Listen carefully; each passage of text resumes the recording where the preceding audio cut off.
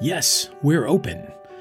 Living Faith with Needham UCC, a sermon podcast from the Congregational Church of Needham United Church of Christ, where no matter who you are or where you are on life's journey, you're invited and welcome. This sermon for Sunday, December 24th, 2023, continues with our Non-Canonical Christmas sermon series, reflecting on characters that aren't in the biblical version of the Christmas story, but maybe should be, and why. This Sunday, it's The Little Drummer Boy, and a reflection on a reading from the Gospel according to Mark, chapter 10, verses 13 through 16. If you enjoy this podcast and would like to find out more about our open and affirming ministries at the Congregational Church of Needham United Church of Christ, simply head over to our website, www.needhamucc.org. Thank you.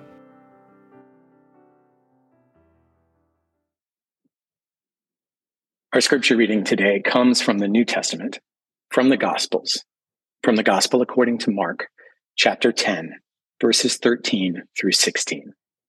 Let's listen for a life-giving word from God for us in these words from the Gospel according to Mark. People were bringing little children to Jesus in order that he might touch them. And the disciples spoke sternly to them. But when Jesus saw this, he was indignant and said to them, "Let the little children come to me. Do not stop them. For it is to such as these that the kingdom of God belongs. Truly, I tell you, whoever does not receive the kingdom of God as a little child will never enter it."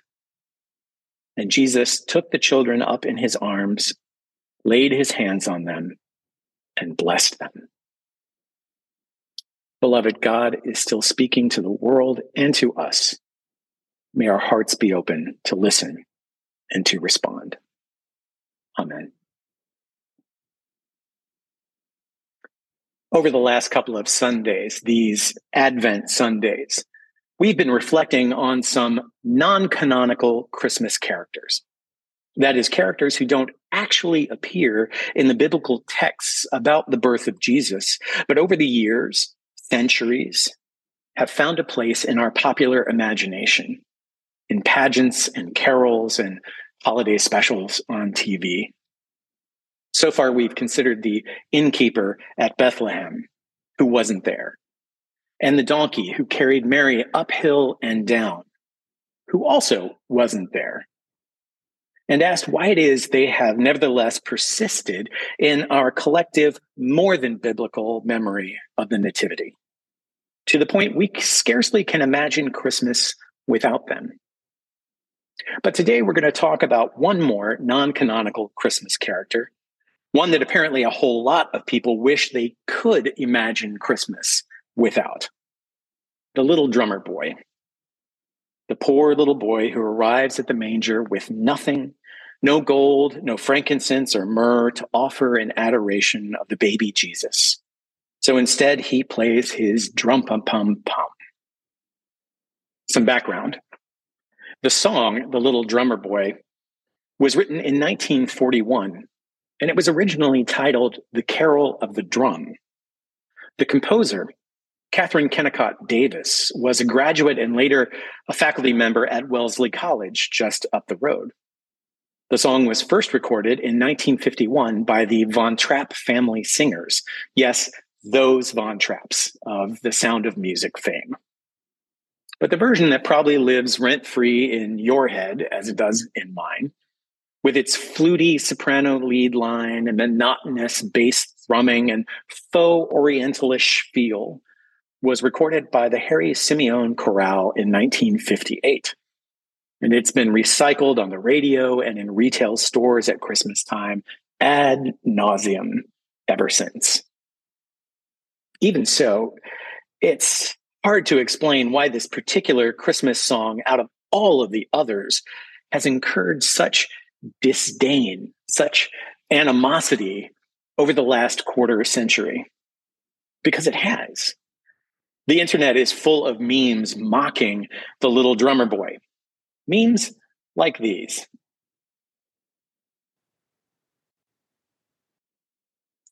Mary, exhausted, having just gotten Jesus to sleep, is approached by a young man who thinks to himself, what this girl needs is a drum solo. Or this one.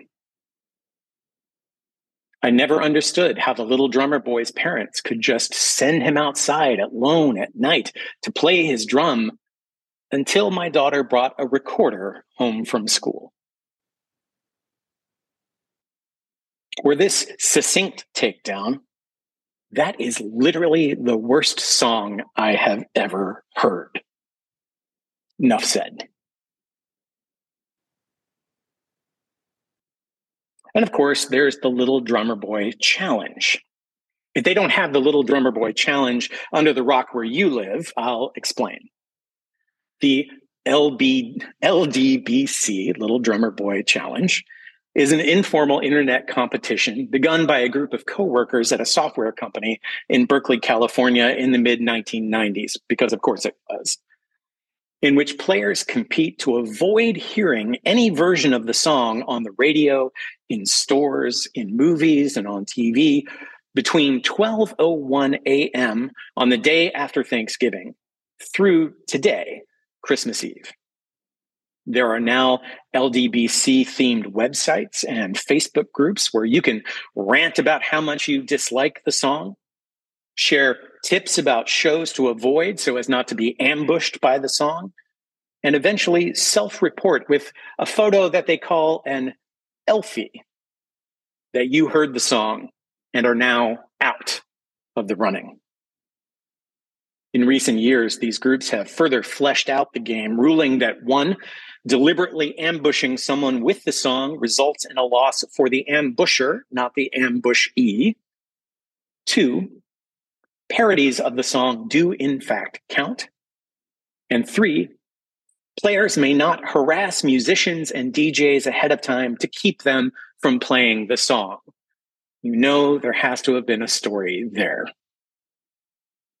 In the Christmas music catalog, it seems only Last Christmas by Wham, with its nearly identical Whamageddon challenge, and Mary Did You Know come in for similar levels of vitriol.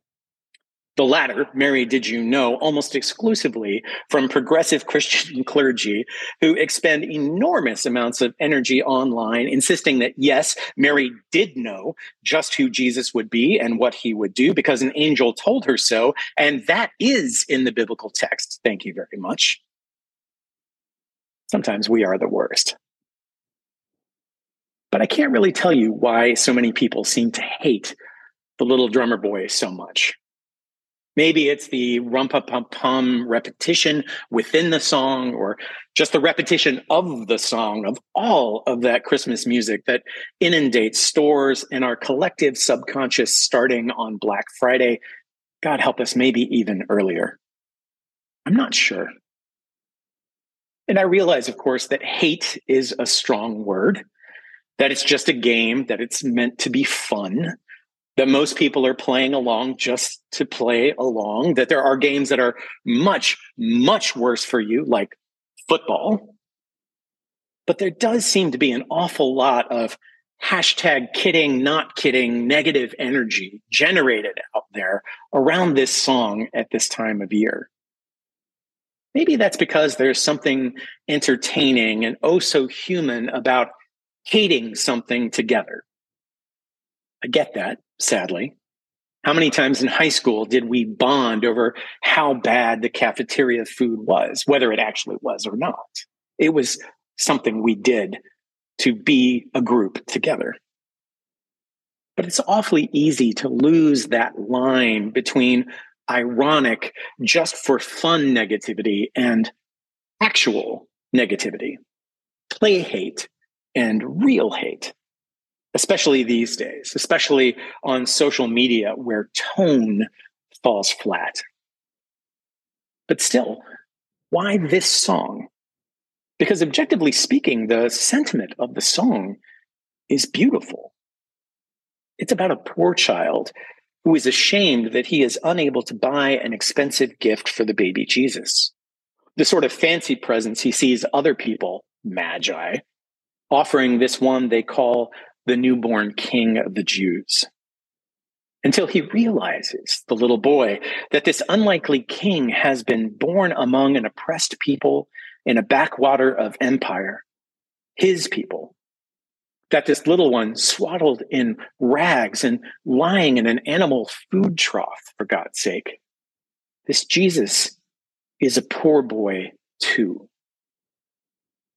just like himself. And that what this Emmanuel, God with us, God with him, really desires is not an expensive gift, as the world counts such things, but a personal one, the gift of himself. As we heard from the prophet Micah last week, God has told us, fellow mortals, that the only gift God requires is simply that we do justice, love kindness, and walk humbly with God.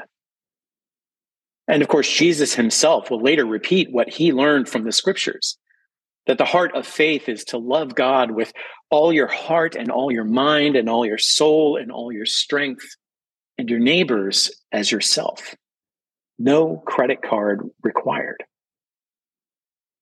I like to imagine it's his voice, the little drummer boy's voice we hear in the words to another carol, In the Bleak Midwinter, when we sing, "What can I give him, poor as I am?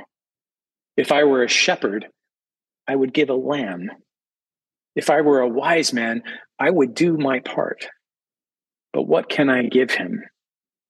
Give him my heart." The little drummer boy does what he can. He plays his drum. That's what he's got. That's all he's got. It's who he is. It's right there in the name. And as he plays, Mary nods, and the ox and lamb keep time. And Jesus, the little Lord Jesus, smiles at him. God smiles on him. It is enough. He is enough. And surely that's enough. So why does the world insist that he's not? The little drummer boy and so many other poor in spirit people like him. Why do we create so many boundaries? Why do we fence the nativity scene? Why do we set so many hurdles, build so many walls, militarize so many borders, drop so many bombs to keep out the people whose gifts we find unfit or objectionable or just plain distasteful? And not just their gifts, but themselves. Because no joke and no game, we do that. We do just that as nations, as communities, as individuals, and yes, all too often, as churches. We spend unconscionable amounts of time and energy and, yes, money to block out, silence, even erase people we don't like or don't understand and don't want to. People whose lives, whose lived experience makes us uncomfortable or anxious or guilty. Poor people, women, people with disabilities, queer and transgender people, immigrants, people of other faiths and no particular faith, incarcerated people. The anti-guest list goes on and on and on. People who march to the beat of their own drum, whose only sin is being out of step with us and our vision for the way we believe things ought to be, how life ought to be lived, how God ought to be worshiped. But friends, they have a place in the nativity scene too. They have a place. You have a place. If that's you on the outside looking in, you have a place in this Christmas story of God's love made flesh among us in Jesus and even now in ourselves. Because faith isn't about Christmas, isn't about decking the hall with all the social trappings of success, writing that Christmas letter that will make you the envy of all who know you, fitting in, being able to afford that so-called good life the advertising industry keeps trying to sell us, especially at this time of year, that new car with the giant bow in the driveway. Noah is no less a villain than the Grinch himself learned. Christmas comes without presents. It comes without tags. It comes without packages, boxes, and bags. It definitely comes without walls. And Christmas comes for all of us, everyone. But Jesus comes especially for the lowest and the least, the poor and the oppressed, the children who grow up in the shadow of empire, even in the shadowy corners of our own American empire. The children who believe they have nothing, that they are nothing. Christmas comes especially for them, for you. So friends, listen to whatever music you like. Sing, dance, celebrate, and love the God who loves you so much they send the very best. They send themselves to be born among us, as us in Jesus, then and there, and still today.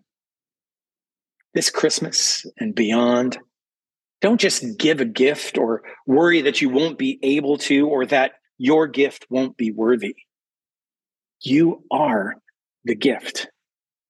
You are worthy. Give God and the world the gift of yourself, no matter what anyone else says about it, no matter what they say about you. Go ahead and join the Little Drummer Boys jam session. Bang your drum pum pum pum just because it makes Jesus smile. You make Jesus smile, just as you are. And to the rest of you, chill out and let the music play. Let the children play, all the children of God, from the small to the tall. For as Jesus reminds us, to such belong the kingdom of God, the very best gift of all. And so, beloved, if you have heard a word here from God for you today, remember to give all honor and glory to our one God, Creator, Christ, and Holy Spirit. Amen.